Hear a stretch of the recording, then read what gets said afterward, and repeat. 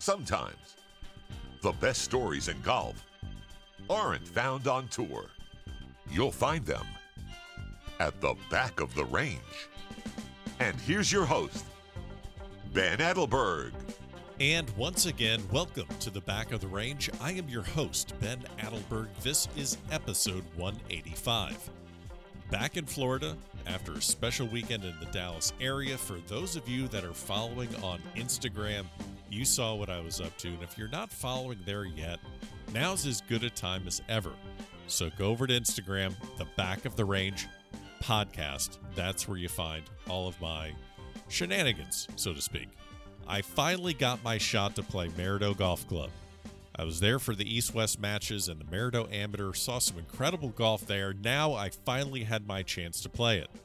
The foursome I was in was comprised of myself, Albert Huddleston, the owner of Maridoe Golf Club, Lamar Haynes, who is a fantastic friend, rabid supporter of this podcast and all things amateur golf, and Kyle Cootie. You've heard of his boys, I'm sure, Pearson and Parker. Well, they followed in their dad's footsteps, and they play at Texas. It was a special day, and since I got done playing, people have been asking me what I thought of the golf course. What do you think of Maridoe? So I'll just say it right now. Maridoe is easy. That's right, I said it. Maridoe is easy. It's easy to forget about the daily grind and truly unplug for a few hours. I don't know what's in the air out there, but it just seemed like the outside world disappeared. It's easy to not care about how fast or slow you might be playing because you're just enjoying the company you're in. Did we stop on a putting green to share a story or two? Yes. Did we grab a drink at the turn? Maybe. Did it matter when we finished? No, it really didn't. It's easy to shoot a big number on a couple of those holes. Oh my gosh. If you miss short side, forget it. And when we played, it was relatively soft due to all the snow melting. We definitely did not play the back tees. And I just saw, that place can make you look silly. It's also easy to make a couple birdies to keep your round going. So it's totally fun and it is scoreable. It's also very, very easy to find smiling faces at Maridoe. Whether it's Deuce and Callow in the bar, Rachel in the restaurant, Wade and Mark running around, Jenny taking care of things. A lot of great people there. It's always fun to see friends. And it's also easy to bump into some amazing players. After we got done, I was rolling putts with Pearson and Parker Cootie, and Albert was on the putting green as well. So you got the owner of the place just working on his game. And then former NCAA individual champion Braden Thornberry from Ole Miss, who's now playing on the Korn Ferry Tour, he shows up. So it's a pretty special place. There, I said it, Maridoe is easy, and I look forward to returning very soon.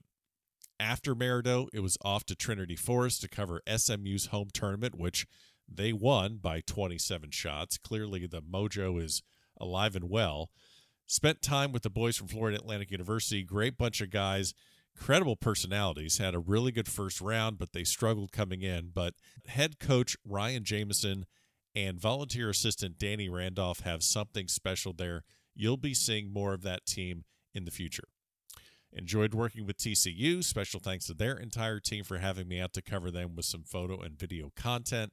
Next week, I am on the road again, just a short distance up the street for me, as I'll be at the Floridian for the Valspar Intercollegiate. I tried to make it down to Houston for the All-America Invitational, but obviously the weather did not cooperate. I think we're going to have better luck this coming weekend. Big teams coming to town: Houston, Pepperdine, FSU, Ohio State, Clemson, just to name a few. It's going to be fun, and again, make sure you're following on Instagram. That's where you can find all of the content that I create at these tournaments. So last week, the U.S. Walker Cup team was set. We only have one team in place right now, and they are going to need someone to play against. Word is that the GB&I team should be announced towards the end of March. One of the names that you just might see when the team is announced is my guest on this episode, Angus Flanagan. Angus is currently the number 34th ranked player in the world. Incredible achievement from a kid from Woking, England, that decided to play his collegiate golf at the University of Minnesota. How in the world does a kid from England get to Minnesota? The answer and the circumstances of how this happened is absolutely incredible. And remember, I've heard some stories here at the back of the range. So we're going to talk about his collegiate career, the 2 PGA Tour events that he's played in, and his approach to balancing college life and athletics. Let's get started. Angus, you're at the back of the range. How are you? Not too bad. Thank you for having me. How are you doing? I'm doing all right, man. I mean, I feel a little guilty. I'm talking to you, basically, 1st of March in sunny South Florida, and you are in the fair state of Minnesota, where it may or may not be sunny, but I'm guessing the weather is just a tad bit colder. Yeah, it's we had some pretty good weather yesterday. We actually were hitting outside, and then we got a dumping of snow last night. So the snow melted, and then got cold, and we got about 3 inches last night. So it's always fun. I mean, well, this is the school you chose. We have to dig into how this happened and how you knew the weather was coming when you signed. So exactly, as most people are picking up, there is a slight accent, and it's not from Minnesota. So it is you're definitely from the UK.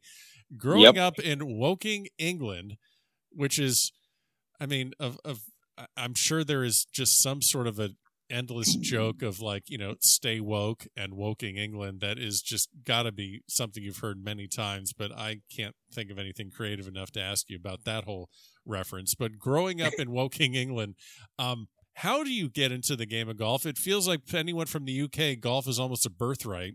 So was it that way for you? Yeah, it was exactly that for me. My dad's a big golfer, and I actually so my house is off the 18th green at Woking Golf Club. So there you go. Growing up, always was looking out the window of my parents' room and was like, oh my, I want to be playing golf and everything like that. My dad would come back from golf, and it's always just kind of been in my family. My dad's side of the family are big golfers. Mum doesn't play, which is funny considering that I'm really big into it and my dad is. So yeah, basically from birth, I was kind of destined to be a golfer. So were there any other sports that you really got into? A lot of kids here in the States are really not, at least ones that I've spoken with, they're really not one sport, athletes. They kind of try a lot of different things, whether it's soccer, baseball, basketball. Mm-hmm. Was golf pretty much it from when you got into sport? No, not at all, actually. I was a big football player back home, soccer player over here.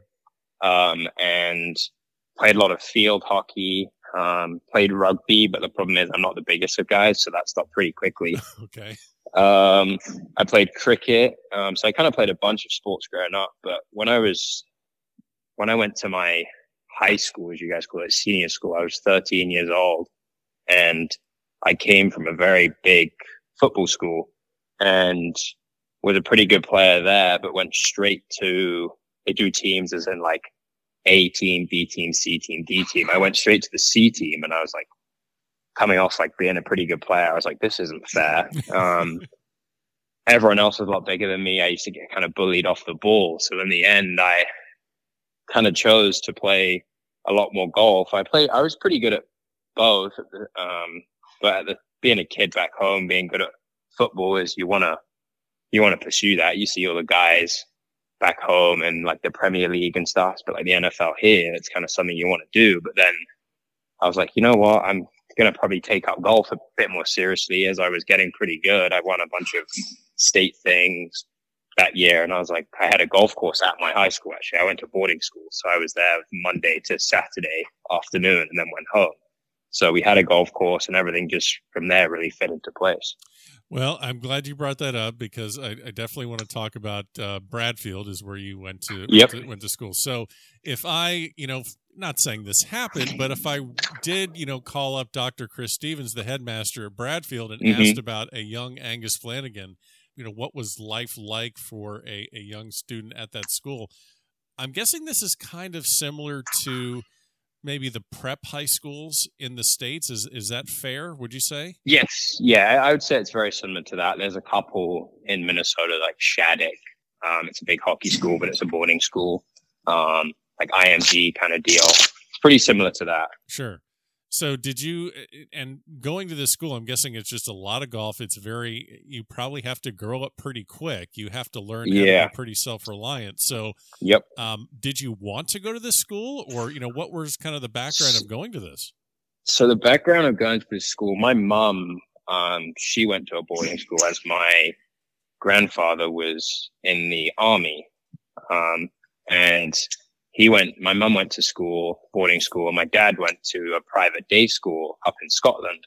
And I went to a day school back home prior, and my dad was like, Angus has to go to a day school. And my mum was so for me going to a boarding school.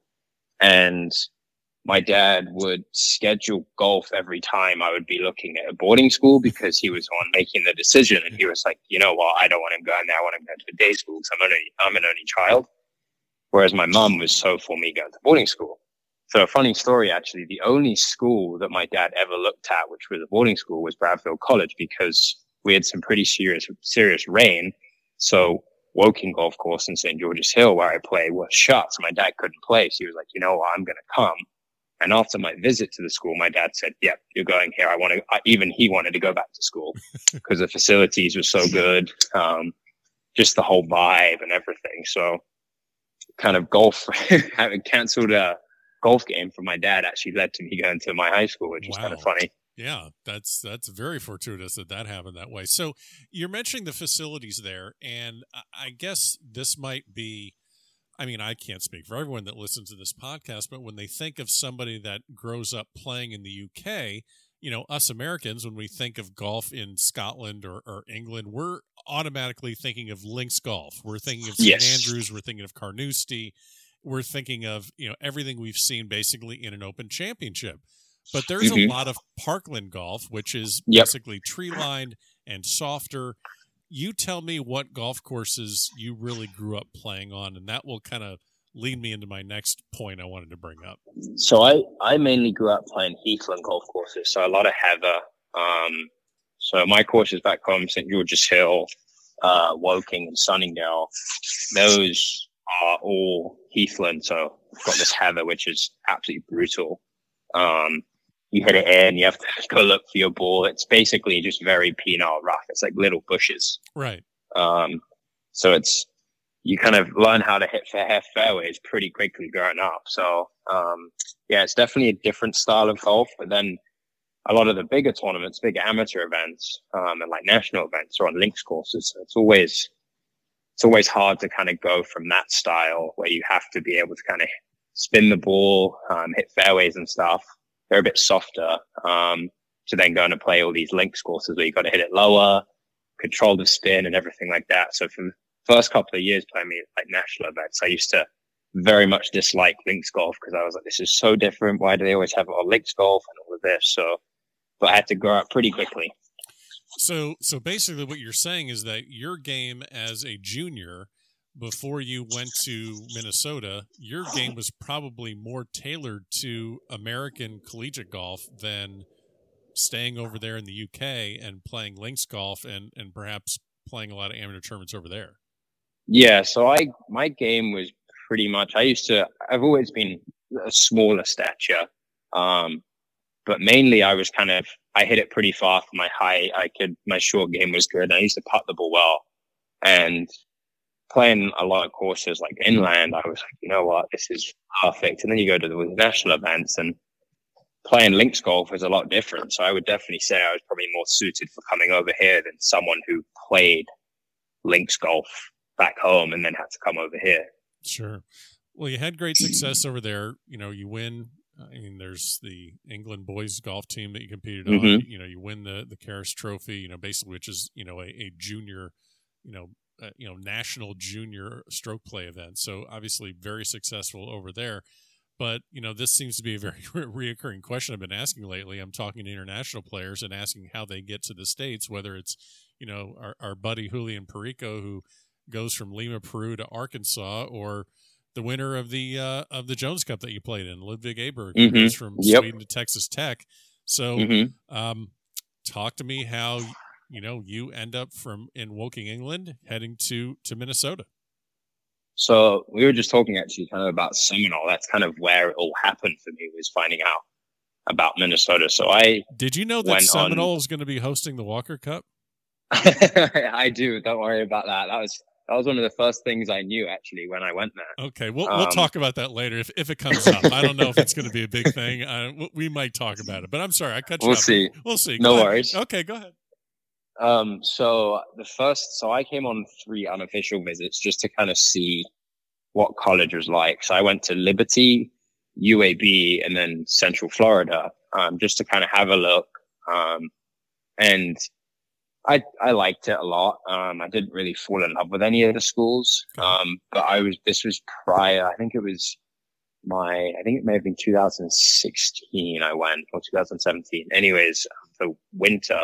So I went in December, and on my way down, I was playing the South Beach. We stopped up and played at Seminole. Sure. And I met Bob Ford, the head pro there, and they had all this Walker Cup merch, went in the pro shop, and started talking about schools. And he was like, where are you getting recruited by? So I told him I'd just been on 3 unofficial visits. And he was like, have you heard of Minnesota? I was like, well, no. Didn't even know where it was, to be honest. Right. I didn't know there was America north of Chicago, but now I know there's a lot more America north of Minneapolis. So It's quite funny how that changes. But I had never heard of Minnesota prior to meeting Bob. And Bob Ford, he was the mentor for Justin Smith, who's the head coach. Right. When he played, because Justin was a very good AM, won a national championship for Minnesota, and played on tour for a while. So he was mentoring, Bob Ford was mentoring Justin. So that's kind of how I got in contact with Minnesota. And within a couple of months, I came on a visit to here and an official visit to UNLV in Vegas. And I did it end of January, and it was minus 25 when I got off the flight in Chicago, Celsius. And it's funny, you're coming into land, and the pilot, because I was flying on British Airways, so a lot of people are British, and the pilot comes on and goes, yeah, it's a bit brisk and it's minus 25. You can feel instead of the plane dropping, just the mood dropped about 1,000 feet. Everyone was like, right, it was so funny. So we get on this flight a little connection flight up to Minneapolis, and it's 15 degrees colder. And I'm thinking, what am I doing? Like, this is not fun. Get out the airport, and I chuck on my jacket, and I just freeze straight through. And my dad's kind of finding it funny, like, what are we in for? Right. Get picked up by the coach, go to the hotel, and just as soon as I came to facilities, met the coaches, I just fell in love with the place. And I was like, went on a trip, flew from here to Vegas, and the temperature difference was crazy. It was like 80 degrees. These guys play at Shadow Creek. Is it Shadow Creek? Yeah, Vegas. Yeah. I mean, I don't know if that's where they play, but yeah, they play there. Okay. So I went there on my visit and got to look around there while those guys were playing qualifying and everything. And my dad thought 100% the weather was going to play a factor. And we get back, and I was like, to be honest with you, I want to go to Minnesota. My dad's like, you sure? And I was like, yeah, like I've just really got on really well with the guys. I kept in contact with a couple of them, and I just kind of didn't feel the same vibe at UNLV. So I was a pretty tough choice just because of the weather was probably the main decision stopping me. If this school was 1,000 miles south, it would, in my eyes, be a just completely different idea. I would have 100% come here and not even have debated any other schools. But the only thing was the weather. And talking to Justin now, he said, to be honest, that was the hardest thing to recruit from was the weather. Oh, yeah. And yeah, I just, as soon as I came here, fell in love with it. And to be honest, I have no regrets now looking at it. I'm just finding it so funny because you're playing at Seminole, this storied and historic and very special place. Bob Ford, who is just an absolute legend in the game. And he asked you, and I'm guessing you're 17, 18, 19 years old, however old you are. And he's asking you about Minnesota, and you have to look him in the eye and say, I've never heard of Minnesota. That had to probably be one of the scariest things you had to do right then and there. Yeah, no, it was. And it's something I'm never going to forget. My dad and I looked at each other and we're like, where is it? And we're talking about Hazeltine. And of course, I'd heard of Hazeltine and stuff like that, but I didn't really, you see it in the summer and it's perfect. You don't see it when it's under 5 feet of snow or 5 inches of snow. And it's definitely different, the kind of the winter to the summer, of course. But now looking back at it, it's just kind of a nice break. Sure. I take some time off, spend some time in the weight room. and it just kind of gives me like a mental rest from golf. And whereas I have a couple friends who went to Florida and stuff and they burnt out, and it's sad to see that because they were playing so much golf. So I was kind of like, to be honest, I could use this as an advantage. And in the end, it's definitely worked out. Well, it's an excellent point you just brought up, because now with, indoor hitting bays and TrackMan and indoor practice facilities, and that's just for places that don't have perfect weather, like, a lot of these southern schools, you can easily get burnt down, and there's always a tournament somewhere to play in. So definitely something for people listening, whether they're junior golfers or they're playing amateur, they're leading into collegiate, college golf. Keep that in mind. It is a real, as you said, it is a real possibility to get burnt out by playing too much golf. Exactly. And it was something I didn't really want to do. I played a bunch of golf back home, but I also in the winter had some time off. I played other sports and stuff like that. So it was definitely a factor in my decision, was having some of that time off. And I didn't really know what to do with my time when I was in my time off my freshman year, but it was something that I had to kind of learn, ask the guys on the team. And yeah, definitely a lot of lessons learned. Even the last 2 years after my freshman year, you're still learning every day how to get better, how I can use the facility better and stuff like that. So it's definitely fun learning while I'm doing it as well. You mentioned, you mentioned the weight room, and I have to ask this, this school, University of Minnesota, for people here in the States, they are definitely immediately thinking of hockey and wrestling and football. And I'm guessing those are three types of student athletes you don't really want to get in their way when they're in the weight room. What is the most most intimidating thing you've seen from another athlete at Minnesota in the weight room, where you realize, yep, I am just a golfer. I am really just a golfer. There's to be honest, there's quite a lot of things. We work out, so there's a bunch of different weight rooms. We work out in the basketball area. So my first like kind of interaction was with a guy who was 6'10", and the other guy was over 7 feet.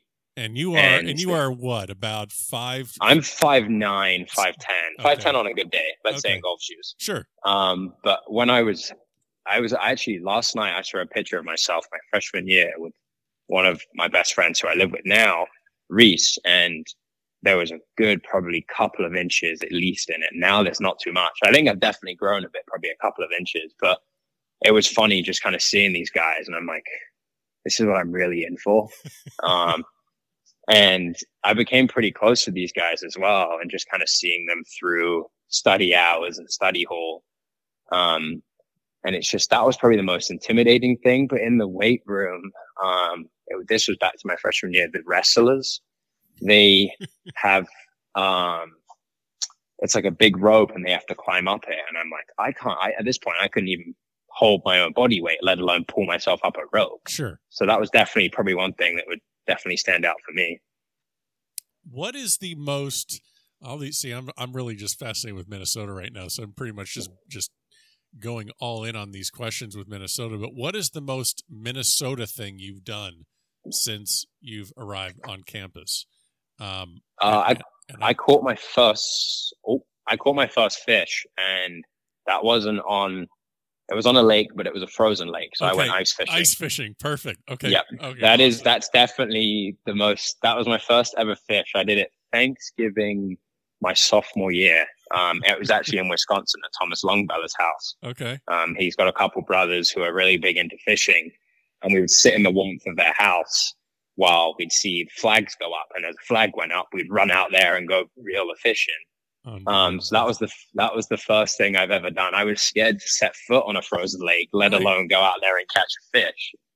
And actually another Minnesota thing I did was my freshman year was driving on Lake Minnetonka, the big lake up here. And I remember I was with Reese, who was on the team, and Evan Long as well, who's from Pennsylvania, and he'd never driven on a lake. And we took his Jeep out, and as soon as we got on the lake, we're like kind of edging on, and you hear little cracks, and then you go on, and it's perfect. And it was probably one of the scariest moments of my life. And now looking back at it now, probably one of the best. So definitely those two things, ice fishing and driving on an ice lake, are two of the most Minnesota things I've ever done.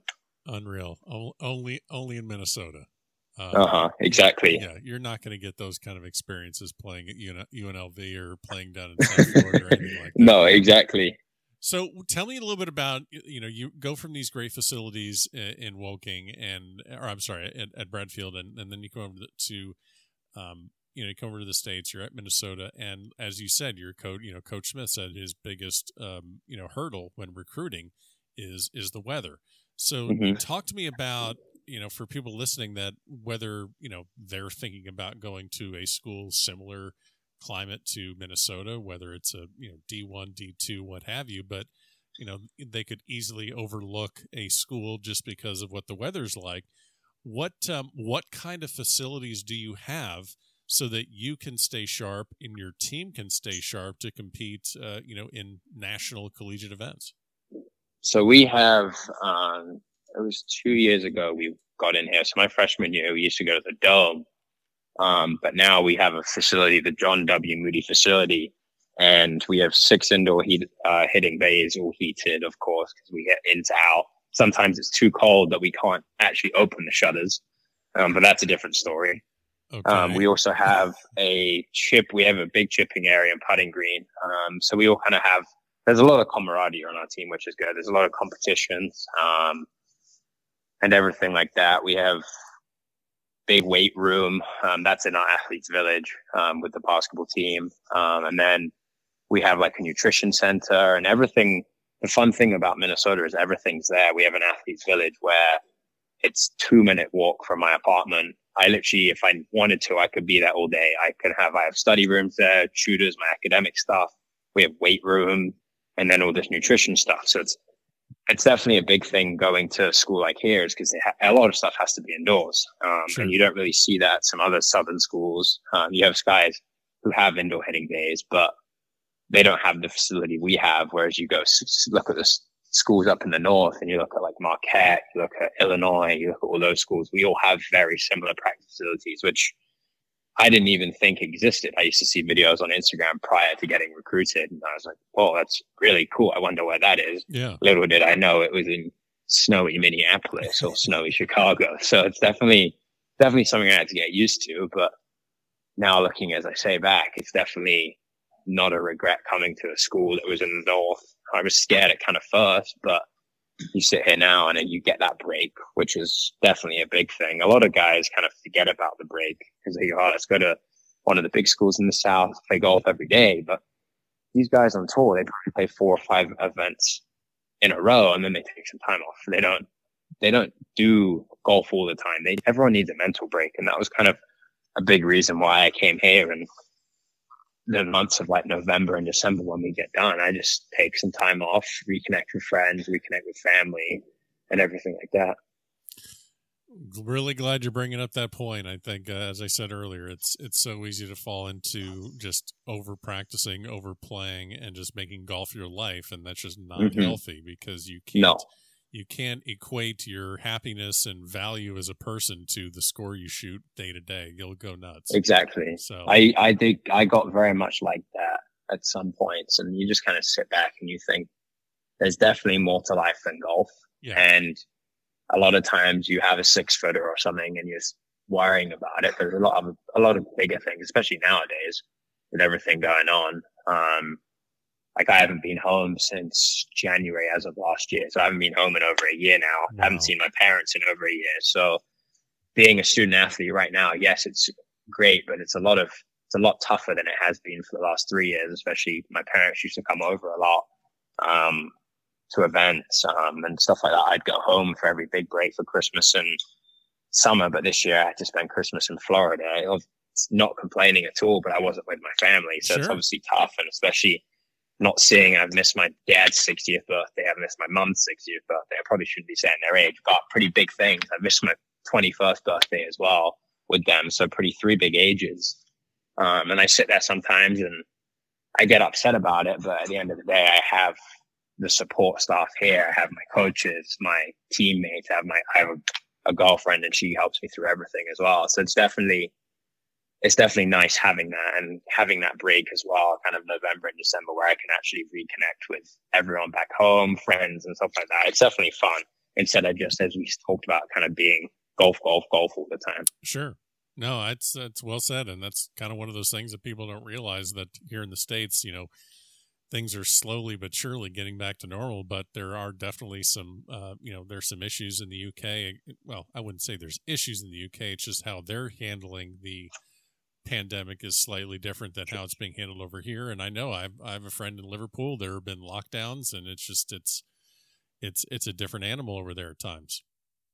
Yeah, it's definitely different, especially now. Like, a lot of my friends back home are stuck back home in lockdown, and I'm here playing golf. I pretty much had a full summer schedule. And you see guys, and they haven't played in a tournament since probably, there's a couple events in the summer, but that's about it. And it's definitely different. And I was planning on going home in the summer, but my dad was like, to be honest, there's really no point. Like, obviously we'd love you to come back and stuff like that, but you don't want to get stuck here because of everything that was going on. And my dad's actually running part of the vaccination back home.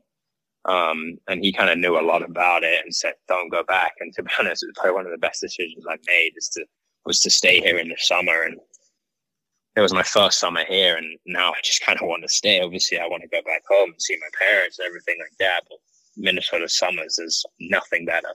Yeah. Well, I'm glad you brought up this summer because I'm looking back at you're a senior now at Minnesota, and you've had, great success as a collegiate golfer and picked up a couple wins. You shared a Big Ten title, and, really have kind of led your team. I don't know how you really explain it or make any sense out of it, but, this is a summer that everyone, basically since the middle of March, everything has just been basically thrown out the window where, schedules are, tournaments are canceled and scheduling is messed up. And you have this really great 2020, medalist at the Western Am. I mean, that can be the stopper right there as just the headline of your summer. But you also go in and, play a PGA Tour event. You win the Minnesota Golf Champions, which gets you this exemption. So I'm going to ask you about that. I'm going to ask you a little about the Western, but I guess, looking back, can you figure out or explain what caused this fantastic streak of play during a time when, how do you even set expectations in the summer of 2020? To be honest with you, I can't really say. The first thing my girlfriend would say it would be her, because we first kind of started talking and started dating during that. And she was like, oh, your golf's become really good because of that. Perfect. Okay. All right. No problem. But I don't really, to be honest with you, it's a lot of people have asked me that. And I just think it was kind of just going through, my game was always good. But it was just kind of more of like self-belief of like, I belong here.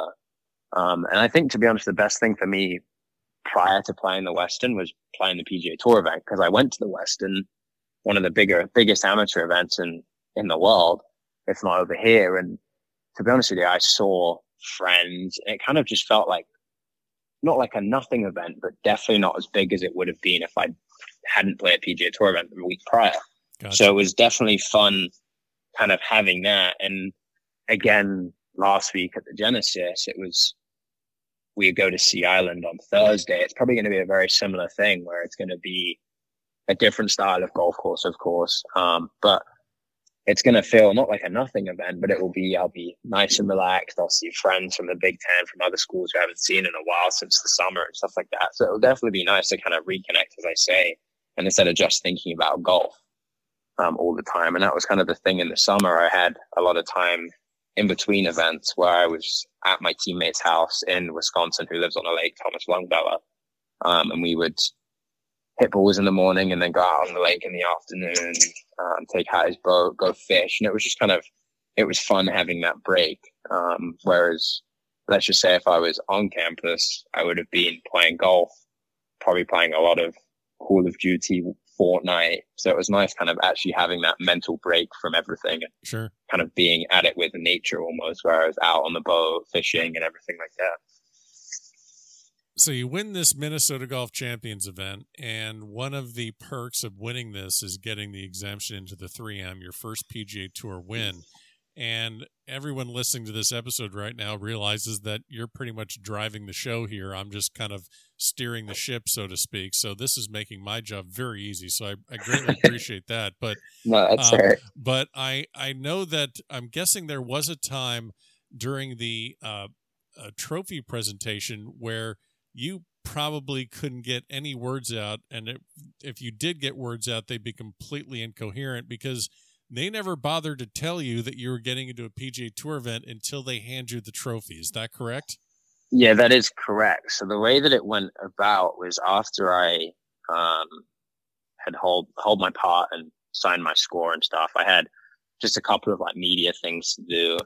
And it was kind of, everyone was kind of staying away from me. And I was like, okay, like what's going on? And my caddy, who actually Tom, guy from Wisconsin who I stayed with, he was caddying for me and he said, oh, there's a big surprise for you. I know about it. And so does everyone else, but you don't. And I was like, okay, what does this mean? And I get up there on the putting green and they did it. Everyone was socially distanced. So it was a lot different. People were wearing masks. So it was weird that, first of all, that, and I had to do a speech and everything, and my mouth was getting a bit dry. And Hollis Carvener, who runs the event for 3M, comes on and talks about my great play and everything at Minnesota and stuff like that. And I had signed up for the pre-qualifying for the 3M for the Monday qualifying. So I was thinking maybe I'm just going to get to the pre-qualifying, go straight into the Monday. But he said that I got into the 3M and I had to stand there for about 30 seconds to a minute. And I was thinking, wait, the PGA Tour event that's in a couple weeks. Like, this is surreal. I thought it was a dream. And I kind of sat there and stood there and I almost wanted to cry because I was like, hang on, this is something I'd always dreamed about as a kid, playing on the PGA Tour. And now obviously playing in two, it's definitely a dream that is coming true. Obviously I want to start playing better in them because it's definitely different. I went up there on Sunday, for the 3M Sunday prior and was hitting balls on my own, only one on the range, and Hollis comes up and then Dustin Johnson comes up. I've heard of him. And is hitting balls. And I'm thinking, I've watched you on TV since probably eight years old. Like, this is so surreal. And I just kind of had to take a step back. And a lot of times at amateur events, I'm on the range doing my own thing. I don't really look at what other people do, but I just kind of stood back and I was like, well, I've got 4 days to prep, 3 days to prep. Maybe I can sit here for 20 minutes and watch him hit balls. And I was just like, well, this is surreal. And then the funny thing is he's very close with Hollis, and Hollis, we kind of meet in the middle, and Hollis introduces me and stuff like that. So it was definitely funny just being, if I was 10 years old and someone said 10 years later, 11 years later, you're going to be standing on the range at the 3M Open with Dustin Johnson. I would have laughed at you and said, that's nonsense. That's definitely not going to happen. So it's kind of cool just sitting back now, after a tough day at school and tough day at golf, you kind of sit there and you go, now I've actually played in a PGA Tour event. And it's definitely cool just kind of seeing that. And it's definitely something that I want to do in years to come. I can't imagine what that's like. And then also, I mean, I think you've made kind of jokes about this in previous statements, but you're 20 years old, but you look 15. And yeah, no. So I was 20, so 21 at the time, okay. But I did a press conference and I just kind of that night, I went through the comments, I was getting tagged and everything. And everyone was saying, this kid's 21, more like 12. They got the numbers the wrong way around. And I'm thinking, hey, I'm trying to prepare for a tournament, not try to get roasted on Twitter. Right, exactly. So it's definitely that was kind of the tough part as well, was having a lot of social media stuff to do and something I'd never really done prior. And my phone was blowing up. After the State Open, it was blowing up. And then at the 3M, it was blowing up even more because my press conference went viral in some cases. I think it was one of the most viewed press conferences at 3M. So it was definitely a cool thing. I'm going to read you a quote that I picked up. This is, let's see, I'll just read it directly. My dad said it's basically a college event that you play in with a couple TV stands around. We've played college events before, which have been broadcasted and stuff like that. There's no difference, but it's probably just a college event with some of the top players in the world playing. How accurate do you still feel that quote is? I mean, that's basically what you're saying before the 3M. How, after now you've played two PGA Tour events, talk to me a little about what it's like to play in a PGA Tour event as an amateur, and how do you make the adjustment? I think I'm still trying to figure out the adjustment. Obviously, playing after 2, I played pretty good in the 3M. I just didn't really hold anything. Just kind of nerves got the better of me. And then at the Genesis, I was struggling with a bad shoulder, which was kind of getting in my way. But I think now it's definitely different to amateur golf. As I mentioned, like being on the range, seeing guys that you've looked up to for the whole of your life.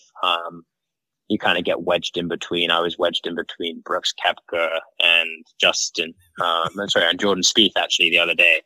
And this was prior. I actually played a practice round with Jordan Spieth and Alex Noren and Denny McCarthy on the Tuesday. And this was actually on Monday.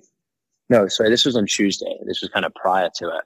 And my eyes were wandering. I was like, oh my God, these are like 2 of the guys I've looked up to. Same as Dustin Johnson, of course. Right. But it's just funny though, like you just kind of I have to make sure that I deserve to be there. Like kind of the 3M it was tough because it was obviously a solid field, but there were some very good players playing, and I did all my practice rounds with Eric Van Rooyen, and then on the Wednesday, Eric and I played with Tom Lehman. So it was kind of cool seeing, 2 different ways of playing the game. Eric hits it a long way and stuff like that. Tom Lehman still hits it far for his age, but kind of puts the ball very well and everything like that. So it was kind of cool seeing that. But I just kind of need to make sure I feel like I deserve to be there instead of being just like another add-on almost. Like I kind of felt like 3M. Yeah. You can easily fall into just feeling like I'm just kind of a spectator, and I'm just kind of, I'm on a field trip for the week. Exactly. Yeah, exactly. And I've been to events prior as a spectator, but now there's no spectators. So my dad literally said to me a couple of nights prior to it, he said, just think about it. It's a college event with some cameras. And to be honest, that is so spell on. Obviously, it's a college event with some very good players in it. Right. And a different style of golf course. But to be honest, it's definitely different with no spectators, but probably a good thing as well when I sit there and think about it now, because I've got 2 under my belt, and the next one is probably going to feel, each one you play in is going to feel less stressful. Like now I tee up in an amateur event, I feel like I can win anything. Whereas sometimes when I tee it up against the pros, I sit there and I think, well, these guys are world number 1 for a reason. It's definitely a lot harder. Very, very good point. Once you start climbing that ladder, the rungs below start feeling a lot easier. So I can totally see that when you're going to be playing in college events and amateur events, that's how it's going to feel. Mm-hmm. I want to talk a little bit about the Genesis. You are actually not the first Genesis Showcase winner that has been on the back of the range, because I have had Sahith Theegala who did benefit from this opportunity as well, just like you did. Yep. And played at Riviera. So this, just to remind listeners that may not be familiar with this is basically an opportunity on a Monday where universities will throw a collegiate player in with a pro, and then I believe it was probably a 5-some you played in, right? You probably had we played, so it was a 4-some. It was 2 donors and myself and a pro, PGA Tour pro, who was Denny McCarthy. Right. So it's basically, I think, what were there, about 8 or 9 of you collegiate players? Yeah, like there was eight this year. I think normally there's more, but due to like COVID and everything, it was kind of restricted. So basically, you go out on that Monday, and it's just a shootout. It's a stroke play shootout, and lowest man gets in, and you actually win on the 3rd playoff hole to get into this PGA Tour event with a pretty long distance. I wouldn't say long distance, but I would say a pretty healthy length of a birdie putt on that 3rd playoff hole. Yeah. Safe to say, biggest putt of your life?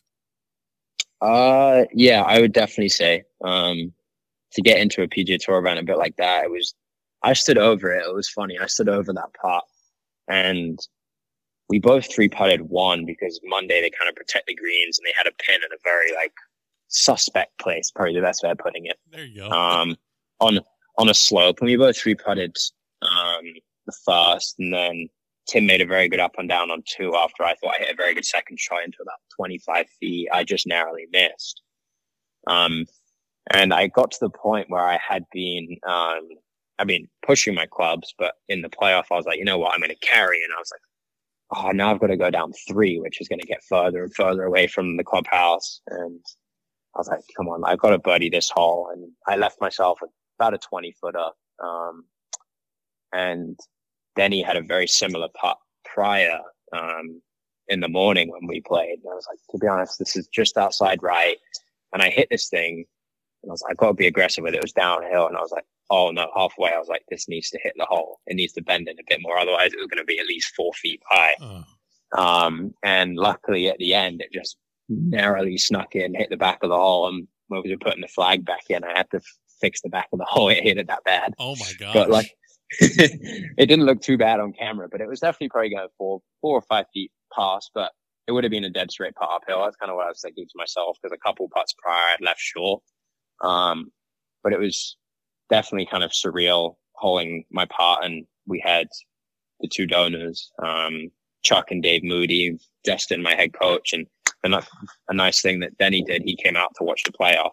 Most of the pros, once they get done, they sign the card and off they go on their day. But Denny signed his card, hung around with me, had some food. We watched Tim come in, and then he was like, I'll come out and watch you in the playoffs. So there was a couple pictures of him following me around. So it was definitely cool. He's my new favorite PGA Tour player. I would say so. I would say so. After that, me and him got on very, very well, and he helped me round. And even coming up 18, my birdie's 17 to get to 1 under. Even coming up 18, he said, whatever happens, like, you deserve to be here. And just that I kind of took into the playoff as I deserve to be here. I've got the game to do it. So it was definitely a cool moment walking up 18, just me and him kind of standing on that tee. It was after my second shot walking up, and I was like, I've seen this on camera before. I haven't seen how big these slopes are. And I silly bogeyed 18, but it was definitely a cool experience just walking up there with Denny, having a chat with him. And I was picking his brain the whole way around. And there's some guys that would have kind of not really liked that, but he really enjoyed it. And me and him got on very well, and definitely a guy that I'd love to see do well every week now. Well, that's another great benefit of this whole opportunity for collegiate players. Whether you win or lose and you get the spot in the tournament, you get basically a free lesson, so to speak, from an existing PGA Tour player. And it sounds like you really took advantage of it by not just focusing on your own game, but focusing on the opportunity of getting to speak to Denny McCarthy all day. Yeah, no, exactly. It was a surreal moment. And like Denny, I knew a bit about prior, did some research and stuff when I saw, but he was this great guy and just helped me out a load. Now, I'm not sure if you've thought back enough on these 2 events. You mentioned you didn't play, perfectly, in these 2 PGA Tour events. And obviously, like you said, you're surrounded by DJ, you're surrounded by guys like, Koepka and Jordan Spieth. And I'm just curious, what do you think goes through, or what do you think basically changed for you when you played in these 2 events? Was it, changes in your routine or your breathing or pace? And, the reason I'm asking is it could be something that someone could take into their game that's listening right now, whether they're used to playing just a weekend game with their buddies, but now they have the member, the club championship coming up, or, a junior that plays in their own state, but now they're going to go play in their first AJGA event. What were maybe some of the things that changed for you as you went into this maybe, next rung up on the ladder that you didn't handle as well, that you will handle better the next time? I think the big thing, I had a chat with Justin about it, it's mainly the distractions that come with it. It's normally I normally arrive an hour prior to my tee time. I need 45 minutes to warm up. And you kind of have more, you have the locker room, you see everyone, you have like perfect greens, you kind of want to putt more, you want to chip more and stuff like that. And also the other thing is just having a lot of people texting you on your phone and wishing you well. Obviously it's super nice, but it's a distraction. You don't really have the time to reconnect with everyone. As I said earlier, you have people watching you on the range, you have everyone wishing you well. And it's definitely nice to have, but it's definitely a distraction, and you just have to get used to that. And halfway through your round, you have like volunteers being like, oh, that's the guy that won the showcase, like congratulations and everything like that, which is You're the flavor You of the don't have month. that. Yeah. Yeah, you don't have that at the Western, or you don't have that in anything else. Everyone's like, oh, there's a player. Let's just say hi to him. And that's probably the biggest thing. It's just these distractions, and these guys on tour do so well with that. They're so in the zone. They know exactly what to do. And that's definitely something I need to sharpen at.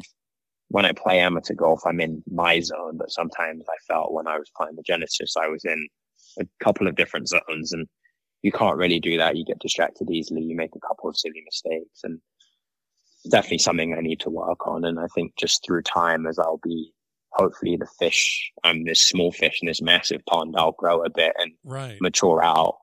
And definitely that will help me. I think just these distractions. And at the end of the day, it's something that it's definitely a learning experience. I woke up to a text from my dad the morning after I missed the cut, and he said, to be honest, it's such a great experience that you've just had. And I was pretty down about it, but you sit there and think, I played in 2 PGA Tour events now, and everything's a learning experience. As we're talking now, I'm still learning. I've never done a podcast before, so again, this is a learning experience, and you're doing pretty good. You're doing pretty good. I mean, English isn't your first language, we can all tell, but other than that, you're doing great. Exactly. So it's just, there's a lot of learning experiences, and that's kind of how I take my golf game as well. Is I'm very open to learning things, and every day is a learning experience for me. I used to be pretty closed-minded as a kid. Angus's way was kind of the right way. But that is something that my dad had to kind of get out of me, and I have to sit there and listen to other people. I kind of like it when other people, like my coach, for example, if I sit down with him and guys on the team, and they'll say things I need to get better at because they can see from an outside perspective what I need to improve on. Because I think I putt it well and stuff like that, but they can say, hey, you haven't held enough putts from 10 to 20 feet. You need to go work on that. Whereas prior, I would have sat there and be like, oh no, my 10 to 20 feet's really good. There's just nothing's going in. And that's the thing. It's just, for me, everything's more about learning. And that's kind of what I need to take those last 2 PGA Tour events as learning experiences. And the next one I play in, it's my third one. Every one you play, you get bigger. I'm a bigger fish, and that's something I need to do. Very well said.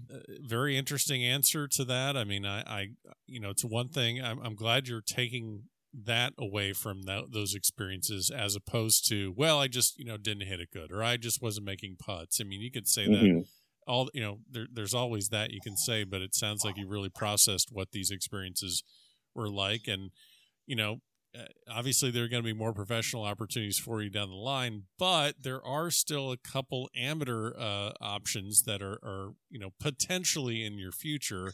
We're talking now on March 1st, and just a little bit more than 2 months away is the Walker Cup. As you mentioned earlier, Seminole Golf Club, that will be the host facility for the Walker Cup. And obviously you're, I don't know when people are going to be listening to this episode, but as of today on March 1st, you're obviously on that short list. You're ranked, I believe, the 33rd ranked amateur in the world right now, and with all that you've accomplished. So we're not going to go too far down the line of where you sit on a, watch list and all that nonsense, but clearly this is something that's been on your radar and something that you've looked at as something you'd want to accomplish in your amateur career. Do you remember when you first became aware of what the Walker Cup was? So the first time I was really aware of probably the Walker Cup was, to be honest, was when it really came on my radar was when I was at Seminole. They had a couple things that said Walker Cup 2021. And ever since that was my goal, because I knew that was going to be my last year of college. And I had a couple of my dad's friends played Walker Cup when they were growing up. Graham Shaw is one of my dad's closest friends. They grew up playing golf together. He played on a Walker Cup. And I saw pictures in the clubhouse where my dad grew up playing golf of Graham and guys playing in the Walker Cup. And that was probably the first time I really knew about the Walker Cup. It was probably when I was like 13, 14 years old, kind of growing up playing the game and going up to Scotland where my dad's from. But mainly where it really hit me was probably Seminole. And I was like, if I plan this out perfectly, obviously it's hard to plan the future and everything like that. I would be playing in my last year at Minnesota. I didn't really know Minnesota at the time, but I was hoping it was going to be. And I was like, I can play my last year and then graduate and then play the Walker Cup in 2021. And now it's kind of becoming more surreal that this is definitely something I'd love to do. And these last 3 years in college, it's something I've always grown up and wanted to play in, is the Walker Cup. And especially after going to Seminole and playing there, I love that place. Definitely, that was probably the time, to be honest. And now thinking about it, was being at Seminole, was kind of really connecting with the Walker Cup and connecting with Bob. And he kind of put that goal out there, was, we'd love to see you in 2021. So now with 2021 here, hopefully in May, I can see him again, because I was there just prior to Christmas playing for a couple of days. So that was probably the first time really where I thought about it. And you're here in the States, and you're able to play your collegiate events. I mean, obviously things with COVID have changed some events. Obviously last year that really everything shut down pretty much at the middle of March, but you're able to play your collegiate events now. You're able to play tournaments like, South Beach and Jones Cup, and you're able to do things like that. But, something that, maybe people aren't aware of is that, yes, there are other players and amateurs on the GBNI short list like you, but there's also plenty of guys back home that they really can't get out and play and compete. And I'm sure you have friends back home that are high-level amateurs that, what are they doing? Are you close with any of them back home? Yeah, so I was very close with a lot of guys kind of who are on the list who are back home. But obviously haven't been home in a while, so it's kind of hard to connect with them. But at the Jones Cup, there were a couple of guys there. I think they got travel waivers in to come play. So I was talking to them, and they were like, to be honest, this is my first tournament since like June or whatever, before everything went into lockdown. And it's definitely amazing hearing that. They had to have their clubs, as they're like elite amateurs or whatever they classify. If their clubs let them practice, they're allowed to travel because it's essential travel or whatever. Right. So it's definitely something I hadn't thought about. I can come to our facility here whenever I want. Right. Anytime in the day. So it's definitely a limitation. But as I said earlier, it was definitely a blessing that I didn't go home, because with all this COVID stuff, definitely made it hard. It's definitely weird now, kind of the way of the world. Everything is face masks, temperature checks. Sure. The Jones Cup was the same. I have to wear face masks, get temperature checked at the gates. And it's definitely like a new thing. It feels like the new normal now. So it's going to be weird when I'm probably going to be wearing a face mask now for a while. Even if it's to stop me from the common cold or the flu, it just feels normal now to wear one. And when I'm inside, I just tuck it off my, if I'm on my own, I just tuck it over my face and move it down onto my chin. So it's definitely something that you just get used to. Yeah, no, you're 100% right. Well, I'm going to let you get out of here. You've been great, and I really do appreciate the time. I just wanted to ask you one final one, one final question. I mean, we've talked about Minnesota here, and we've talked about the hockey and the wrestling and the football.